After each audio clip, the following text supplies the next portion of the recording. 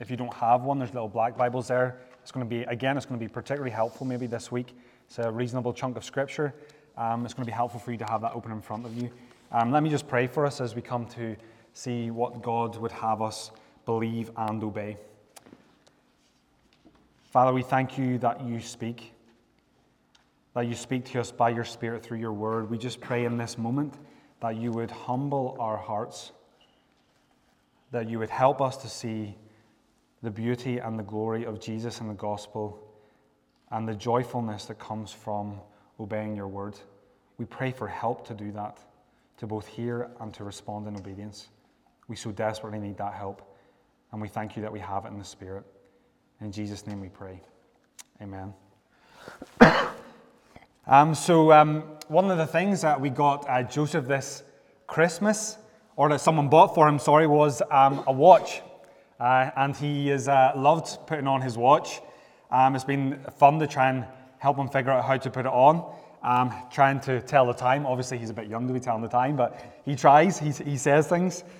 And teaching him to put it on his left hand. I don't know what hand you put your watch on. I put mine on my left hand. I think most people do. But there's only, thinking this week as I was preparing the sermon, there's only two things that I have on my left hand. It's my watch and my ring. It's only two things. You maybe have more. But on my hand, there's only two things. There's my watch and my ring. And the question really the passage poses to us this morning is, which one should direct our lives more? Which one should direct and define our lives more? Paul, essentially here in this passage, is saying this: look at your watch more than you look at your ring finger. Look at your watch more than you look at your ring finger.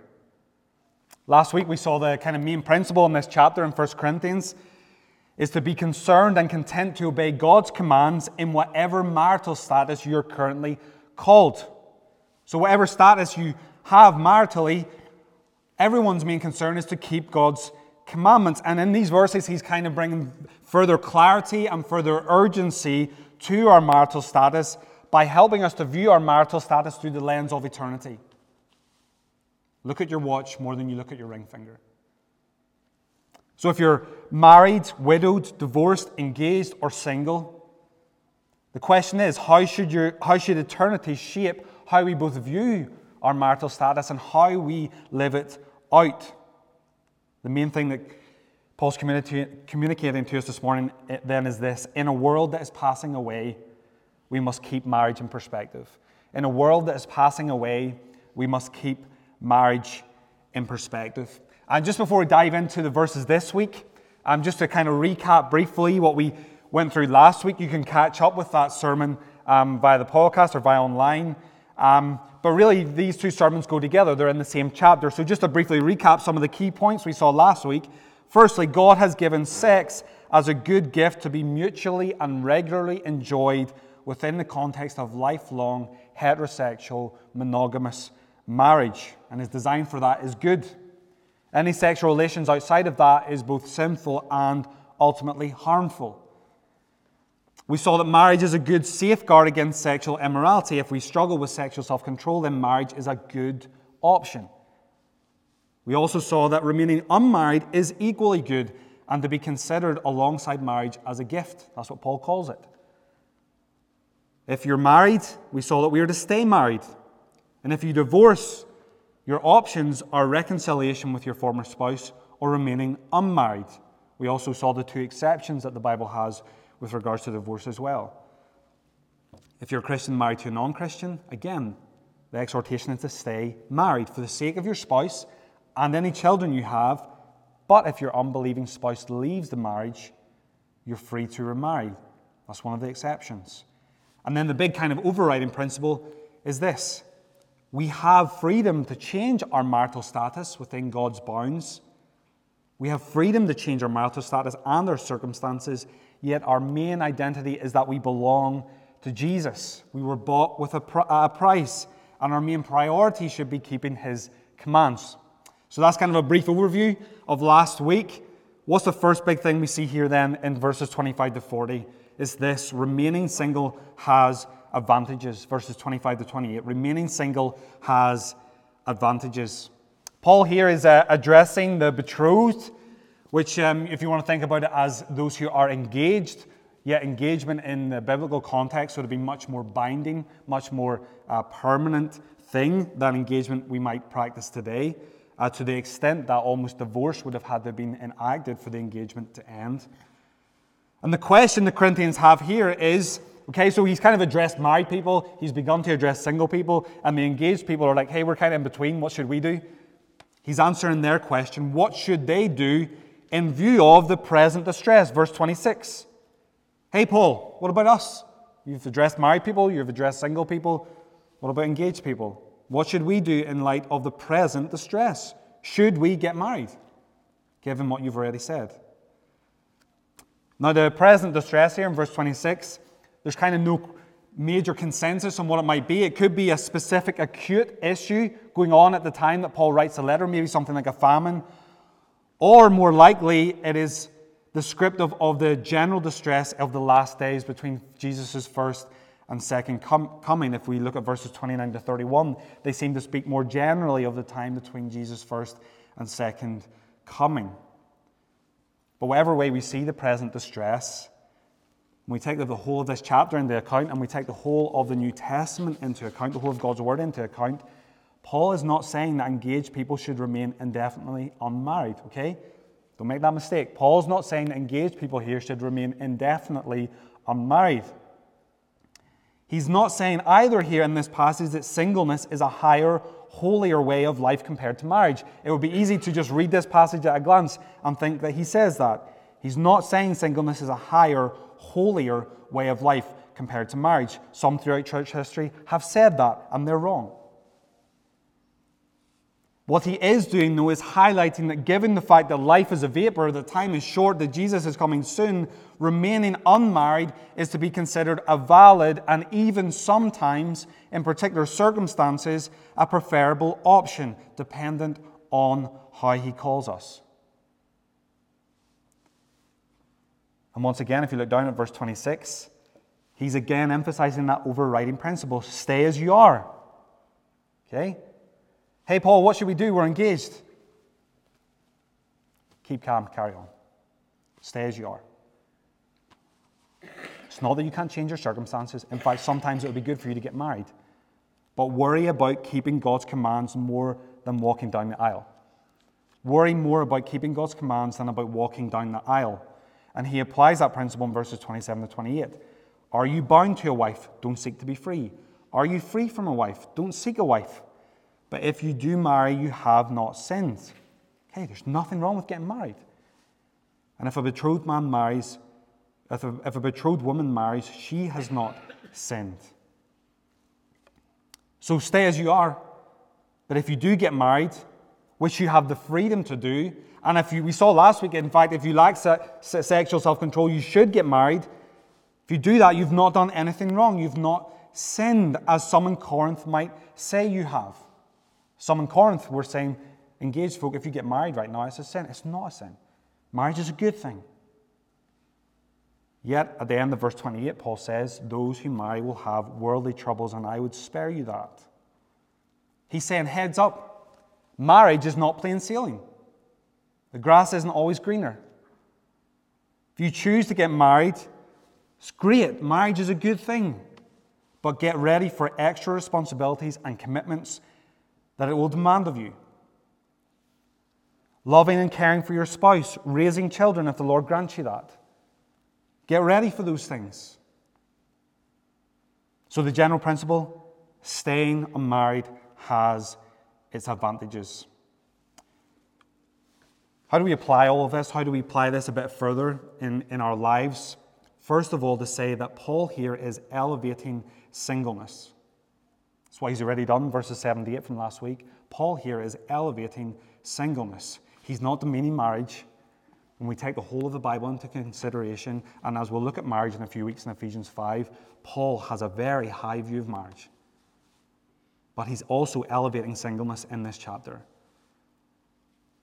In a culture back then where singleness is considered strange, just like it can often be considered within our culture and within the church, Paul here is elevating singleness. One thing that will help us to elevate singleness and view it as an equally good way of life is seeing how singleness and marriage develop throughout redemptive history. In Genesis, marriage is foundational and fundamental to God's plan. Okay? It served and it still serves to fulfill the command to be fruitful and multiply. It serves as a means of companionship. And it was essential as the means by which God's promised offspring would come. That's why marriage was so much more essential or so much more normal in the Old Testament. There needed to be physical offspring through which the offspring would come, Jesus. But now that Jesus has come, we see that while marriage will still serve as the creational norm, it is a temporal and earthly institution and arrangement which will one day have served its purpose and end. You'll see a diagram up on the screen, which is from a guy called Andreas Kostenberger. He kind of charts the way that marriage and singleness develop throughout the story of the Bible and how they will. Singleness begins as non-existent. Adam and Eve get married in the garden. That's the norm. Then we move to the Old Testament. Singleness is uncommon and generally undesirable. It's almost viewed as a bad thing. Again, marriage continues to be the norm. Then we move into the New Testament. And we see with the teaching of Paul and of Jesus and all those things taken into consideration that singleness actually can be advantageous for kingdom ministry. Yet, marriage will still continue to be the norm. And then we get to the final state where singleness will be universal. There will be no marriage in heaven. Matthew 22 tells us that. We will be as the angels. So we need to understand the role that marriage and singleness play in God's plan and how they are both now good gifts that play their part in that plan. Sam Albury, a Christian author and writer, I find helpfully summarizes it like this. They both play their part. He says, marriage shows us the shape of the gospel. Singleness now shows us its sufficiency. Marriage shows us the shape of the gospel. Singleness shows us its sufficiency. Both play their part in the plan of God. A number of things we can add to this that show how singleness and marriage both fit into God's plan. Firstly, the significance and the radical nature of the church as family. I walked a number of people through Harvest Essentials last week, and I think it's helpful to kind of use some of the images that the Bible uses of the church, two of those being family and bride.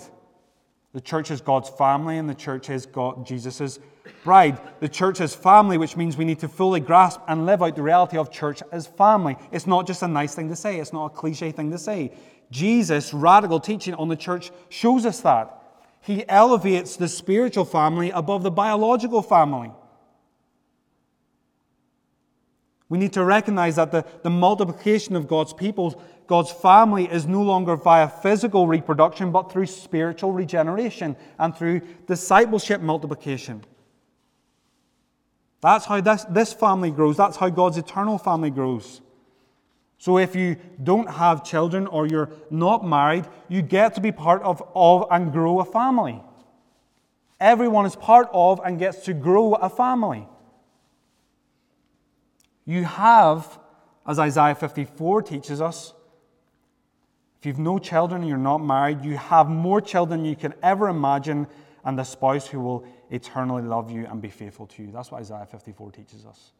Those things are fulfilled in the church and in God being our ultimate husband. That's what Isaiah 54 teaches us. So we need to grasp the church as family, and we need to grasp the church as Jesus' bride. If you're a Christian, you are effectively married to Christ. That's the metaphor, one of the key metaphors the Bible uses. All of us get to experience loving union with Jesus. Both now and one day our bridegroom will return for us and we will have our wedding day. We will sit at the marriage supper of the Lamb. Those things are true of all of us. Church is family, church is bride. We need to grasp that marriage is not the only source of intimacy and companionship in this life. Church as family tells us that, and also biblical friendships tell us that. Look at the life of Jesus and of Paul. Look at their friendships. Look at Jesus' life. He had friends. Lazarus, Mary, and Martha, remember? Read Paul's letters. See the affection and the love that he has for many people. Jesus and Paul were not lonely people. We need to also grasp here and understand that one of the key things that comes out of this passage is that sex and marriage are not essential to living a full and happy human life. Again, Jesus is the example. He's the most true and most fully human person who ever lived, and he had experienced neither of those things. Let me speak specifically to those who are single here in the church. I also want to acknowledge, I don't want to brush over the fact, and we want to acknowledge the fact that many single people's lived experience of their singleness is one of struggle. Okay, that can be a very real thing. Many single people have a strong desire for companionship and marriage. Question might be, what should I do if that's not happening for me right now? A number of things. Invest yourself in a church family. Build deep biblical friendships. Work at that. Pursue her personal holiness. That's the primary thing that all of us are called to. When it comes to your season of singleness, however short or however long that may end up being, view it as a gift, not an affliction. That's what Paul got us to think about last week. For some, singleness may become a settled choice, or over time, a contented state, a status they can embrace and receive with contentment and self-control as a gift. And it is a gift. There's a special measure of grace for those who can receive it. Paul talks about that, and Jesus talks about that in Matthew 19. For some people, it's going to be too hard to hear that they need to stay single, but some can receive it. I think that's what Paul means when it's a gift. That's what Jesus is talking about in Matthew 19. But for some, it may not be so easy to embrace. Therefore, exercise your freedom to prayerfully pursue marriage. Marriage is a good thing. Okay, don't hear me wrong this morning. Marriage and singleness are both great things. We should encourage marriage. You are free to pursue marriage. Yeah, Lee, but it's not happening. Paul says, yeah, if you lack self-control or you desire marriage, go and get married. It's not that easy. Who am I going to get married to? Know this, the Lord sees you and knows you, and His hand is upon you, and He doesn't withhold any eternally good thing from any of us. He doesn't withhold anything eternally good from us. Trust Him and embrace how He may be uniquely using this season in your life to refine your faith and relationship with Him, which for all of us is our most important relationship. Doesn't mean you won't wrestle necessarily. Doesn't mean it won't be hard. But nobody here can tell you and say definitively that God's got someone out there for you. You don't know that. I don't know that. We have to trust God with those things. Yes, I know that's hard. Let's do it together. Enjoy the friendship and the embrace and the help and the comfort of a church family and of God Himself. Let me encourage you, if you're single, to not idolize or obsess over earthly marriage. As we thought about, the grass isn't always greener. In fact, the grass is definitely not always greener, because in verse 27, marriage is difficult enough that Paul is having to encourage married people not to bail on their marriage. Do you see that in verse 27? Verse 27, are you bound to a wife? Don't bail. That doesn't make marriage sound easy and a walk in the park every day of the year, does it? Focus on obedience to God's command, which bring great delight. Let me encourage you also to grow in your contentment in Christ. Again, Sam Albury says this helpfully. He says the key to contentment as a single person isn't being content in your singleness. Okay? The key isn't to be content in your state of singleness. It's to become content in Christ as a single person. And that call to contentment is something which we're all called to. Let me speak to us as a church for a moment. So addressing all of us now particularly. We must work hard to embrace and enfold all marital statuses into the life of our church, into our families, and into our homes. We all need to do that. We need to be conscious of how singleness will uniquely impact each single person. We need to include them in our lives and our homes, particularly if you're married and with kids. Include them in your holidays. Think about them at Christmas. Consider how New Year could be a particularly painful time for them. And include them in your everyday daily routine. But let's not patronize. Let's not overpromise. And just know God's got someone out there for you. You don't know that. Let's not treat their season of singleness as a plague. Yet, we also need to hold marriage highly, but not too highly. It may be the norm, but it's not the only good, fulfilling, joyful option. And let me just take a moment to honestly ask for you to come to me, to our elders in the days to come. How can we as a church best serve you as a single person? How can we best serve you? How can we best care for you?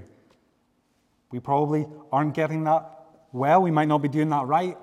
I'm here to hear how we can best serve you. So why does Paul elevate singleness? Well, he goes on to give kind of two key reasons. Remaining single has advantages. Firstly, because this world is fading. Verse 29, if you look down, this is what I mean, brothers. The appointed time has grown very short. From now on, let those who have wives live as though they had none. And then verse 31, those who deal with the world as though they had no dealings with it, for the present form of this world is passing away. So Paul's doing what he's been doing throughout the whole book of 1 Corinthians, if you're familiar with it. He's addressing the issues at hand in light of the future. He's saying, look at your watch more than you look at your ring finger. So if you're unmarried, he's saying here, you are free to pursue marriage, but remember that marriage is passing away with this world. Don't pursue it or idolize it at the expense of eternity. Maintain perspective. If you do end up getting married, make sure your marriage majors on the eternal things rather than earthly things. What about those who are married? Verse 29, from now on let those who have wives live as though they had none. Okay, Paul is definitely not saying never talk to your wife or husband again, just pretend they don't exist. Of course he's not saying that. What he's getting at is that in light of eternity, in light of the fact that time is short, don't become so engrossed in your marriage that you neglect everything else. Don't live as if your earthly marriage is all there is. And in fact, we will serve our marriage and children best when we live in light of eternity. We love our wife, our spouse, our husband, our children best when we love Jesus more. That's how we will best serve those things. If you're married, remember your immediate family is part of the church family. Help your spouse and your children, if you have children, help them to see and experience the joy of church family as much, if not more, than that of biological family. Remember that your marriage is primarily a partnership for the service of God's kingdom. It's primarily a partnership for the service of God's kingdom. That's the same with Adam and Eve. Yes, it was for companionship, but Eve's called a helper. Helper in what? Why did Adam need a helper? Why did God primarily bring them together? To be fruitful and multiply, to fulfill God's mission and purpose for their lives. Therefore, married people should not become self-indulgent. It's not about building our kingdoms, our own little kingdoms, but building God's kingdom and using our resources and our home for more than ourselves. If you're married, prepare and encourage your spouse and your kid primarily in what is eternal rather than emphasizing what is earthly. That means keeping their education, their hobbies, holidays, and even their marriages in perspective. Those things are not unimportant. It's not that we shouldn't encourage them in those things. It's not that we shouldn't rejoice in those things. It's not that we shouldn't invest in those things. But don't do it at the expense of the things that are eternal. And he widens out the application to all of life in verses 29 to 31. Let those who are wise live as though they had none. Those who mourn as though they were not mourning. Those who rejoice as though they were not rejoicing. Those who buy as though they had no goods. Those who deal with the world as though they had no dealings. Main point here is, don't neglect or devalue earthly things. Okay, don't neglect those things. Those are good things. Marriage, mourning. It's okay to mourn. It's a biblical thing to mourn. It's good to rejoice. It's okay to rejoice in the things of this world, the good things that God has given us, but just make sure that we live out our marriage with eternity in mind. Make sure that we mourn, but that we do it with hope. Rejoice in the things of this world, but do it recognizing the best is still yet to come. Live with a focus and an urgency that comes from keeping one eye on the clock. That's what Paul's saying here. And if you're an unbeliever here this morning, let me just speak to you for a moment. Know that this world in its current form is passing away. It's passing away, and Jesus will return. Don't allow the things of this world to dull your mind or dull your heart and leave you in a place where you're unprepared to meet Jesus when he comes back. There's still time to turn to him for forgiveness, for mercy, and for salvation. Your debt has been paid. All you need to do is go and receive that payment in faith. Second reason singleness can be advantageous, because singleness aids my focus. Paul's really kind of clear here, really straightforward. Marriage means your focus will be more divided. It's not necessarily a bad thing, it's just the reality. If you're single, your focus will be more undivided. Again, Paul isn't saying that for married people to please your spouse and focus on your children is a burdensome or unworthy use of your time. It isn't. It's a very worthy use of your time. You're called to it. You're commanded to it. The Bible commands it. It's good. It's just that, in light of Jesus' second coming, there is a unique freedom that comes with being unmarried. Our earthly lives are more undivided. Okay, take the snapshot of a family leaving the house. Okay? There's leaving the house when you're single. There's leaving the house when you're married, which is a little bit harder. And then there's leaving the house when you've got kids. That's a lot harder. It's the reality. It's not that those things, one thing is lesser or one thing is greater, but it's the reality. Your focus is more divided. And what is the thing we are to focus on here? What's the thing that Jesus or Paul's calling us to here? Are we to focus then more on ourselves if we're unmarried? No, on the Lord. End of verse 35, if you look down. Undivided devotion to the Lord. It's not a license to do whatever you want with your more free time or more undivided focus. It's devotion to the Lord and subsequently to others. Another writer and author, Christian author and writer, Matt Smethurst, says this: the world champions the single life because of all we can do for ourselves. The Bible champions single life because of all we can do for others. If you're unmarried, you have a unique freedom to serve the Lord and to serve others in a way that married people and married people with children don't have. So don't become selfish in your singleness. Say that with grace, but that can happen. Don't become selfish in your singleness. That unique freedom is to be used for the sake of the Lord and for others. The reality is that if someone in the church or one of your friends or family members needs help, there is a flexibility and a freedom that allows you to help them and spend time with them in a way that married couples and families just don't have.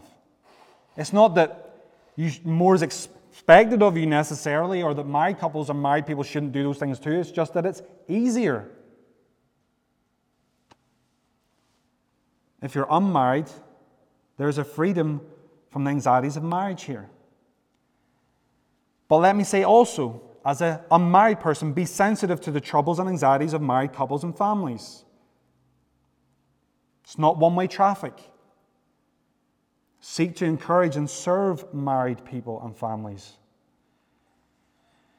If you're unmarried, consider the biblical examples of those who were unmarried and follow their example for whatever season of life you're in. Think of Anna in Luke chapter 2, the prophetess. She experienced marriage for 7 years, likely at a very young age. And then she was widowed until she was 84. Yet she enjoyed a long life of prayer, fasting, and worship. Her life was dedicated to the Lord. So consider the biblical examples. Paul himself, Jesus, others. Another example of singleness is that of Bestie and Corrie ten Boom. Many of you will know who Corrie ten Boom is. The example of singleness which aided undivided devotion to the Lord. They're well known for their courage and love for people during the Second World War under the persecution of the Nazis, and of how they lived out their faith in the nightmare conditions of a concentration camp. They both wrestled with love, relationships, and singleness. If you want to read more about that, come and speak to me. Corrie ten Boom thought she was going to get married to a guy when she was younger, and it didn't happen. They wrestled with it. Yet they were among those whom God graciously gifted with singleness for the sake of others. And didn't he use them in a powerful way? He used them for the sake of others and the spread of the gospel in the most difficult of circumstances. The author who the book that I read that kind of references them and tells their story, the author says this about them, about Bestie and Corrie ten Boom. She says, many churches seem to view their single people, particularly the younger ones, as being in some sort of waiting room, subject to matchmaking, focused prayer, and exhortations to patience. It'll happen one day, we tell them. One wonders what Bestie and Corrie would have made of such remarks and strategies. It's striking that where singleness might not have been their preferred choice, they nevertheless took care to fully reconcile and dedicate themselves to it. They owned their lifestyle. It is also striking how full and happy their lives were, not in spite of singleness, but because of it. The world and the church need more women and men like the ten Boom sisters. If you're married here this morning, what does these verses 32 to 35, have to say to you when it comes to focus? Don't be surprised if marriage and kids can sometimes weigh heavy. Okay? Don't be surprised. Shouldn't catch you off guard. Be intentional about your family priorities and the rhythms that you set in light of eternity. Don't bail on your marriage and family when it gets hard. Take your marital and parental responsibilities and commitments seriously.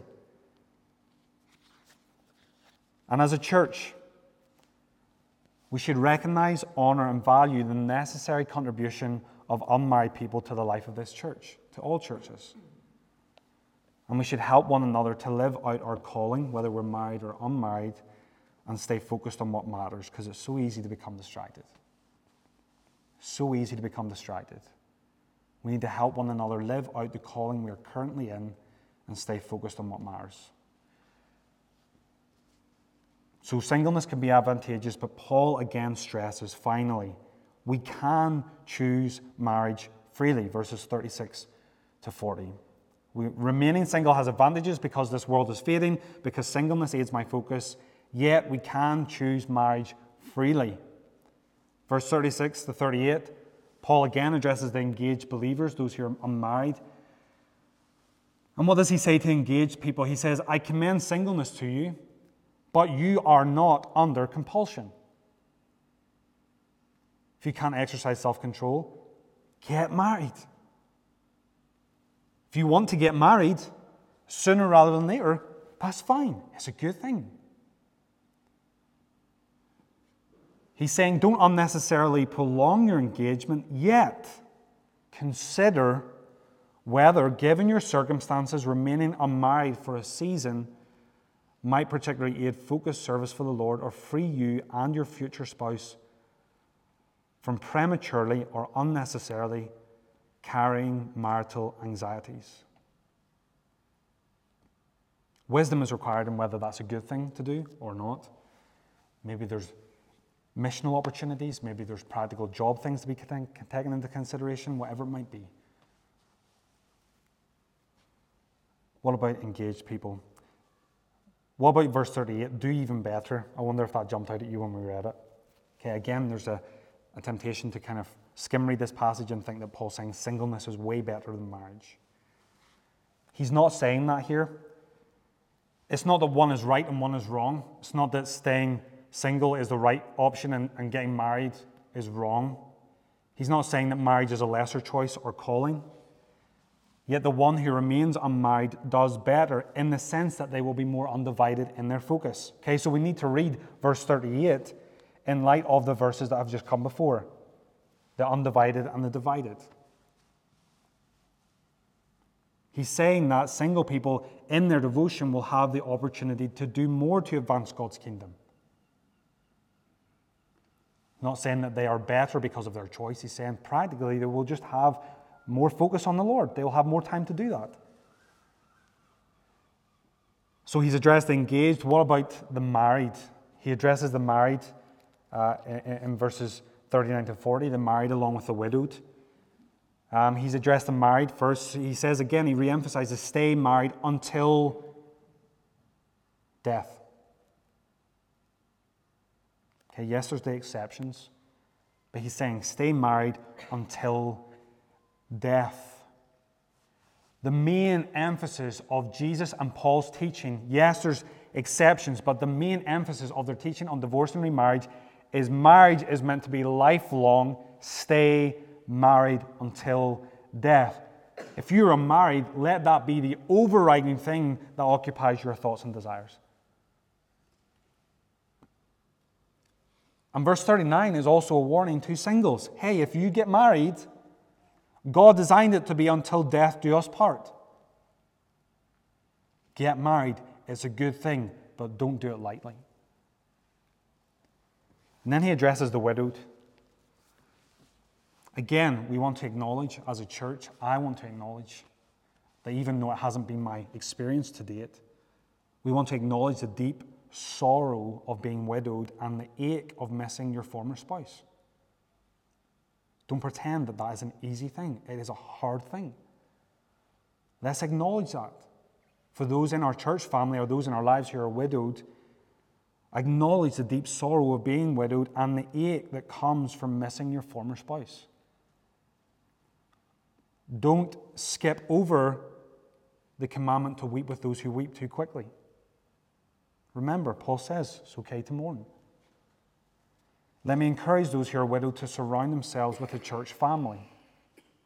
Surround yourself with a church family where you can receive companionship, care, and love. As a church, let me remind us all that we are to care for and honor widows and widowers. And Paul here clearly says that if you are a widow, you are free to remarry. You're free to remarry. He gives that freedom that he's been giving to everyone here. He extends it to widows as well. You are free to remarry. And in some occasions, it may even be a good thing, particularly as we look at what Paul has to say in 1 Timothy 5 about young widows. There's two conditions he puts here on those who would remarry. It's to whoever you wish. Okay, so you don't have to be compelled to marry someone. There's freedom here to choose, but only those who are in the Lord. If you do remarry, and that applies to all marriages, not just those who have been widowed. As we thought about last week, you're only to be married in the Lord. You should only be married to another believer. Yet, he says here, give serious consideration to remaining single. Yet, in my judgment, she is happier if she remains as she is.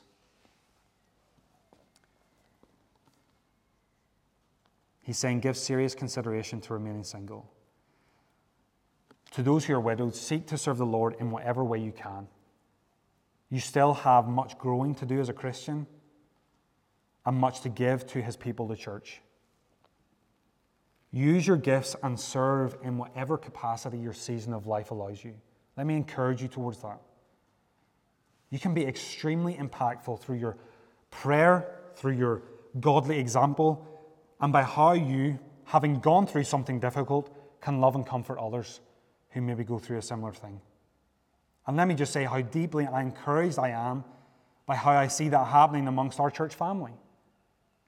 Those who have experienced the pain and the heartache of being widowed, yet are joyfully embracing the church family and seeking to serve those around them. It's a beautiful, wonderful, honorable thing. End of verse 40, Paul, again, is once again stamping his authority on all that he's been saying. And I think that I too have the Spirit of God. What he's doing there is, again, stamping his apostolic authority on all that he's been saying. He's saying here, everything I've said to you, no matter how difficult it may be, no matter how strange it might be, no matter how hard my status might be, no matter how hard these commands might be, you can trust what I say.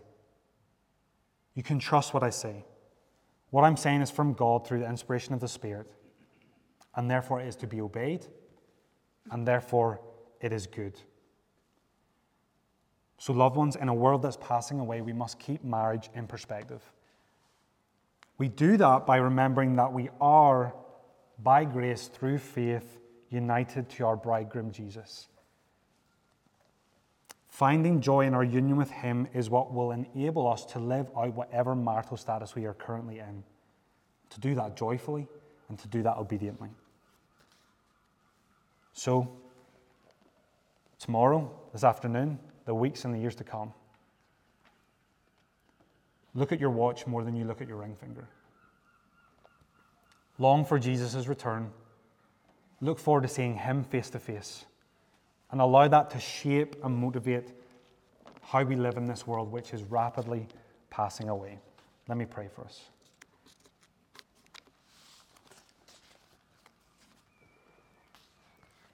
Father, we thank you for the beauty and the goodness and the joy that comes from being united to Jesus. We thank you for all the benefits that are ours. We thank you for the love and the companionship and the intimacy that we have in relationship to him, something which will only ever increase and never end. Father, I pray for each one of us here in this room, whatever our marital status is, that we would find deep and lasting joy in Jesus. And that you would help us in the heartache and the wrestling and the difficulties of our marital status and the joys to be faithful and obedient to you. And help us, Father, to always keep our eyes focused on heaven and longing for Jesus' return. May our hearts long for that wedding day with Jesus when we will eat with him and see him face to face. In his name we pray. Amen.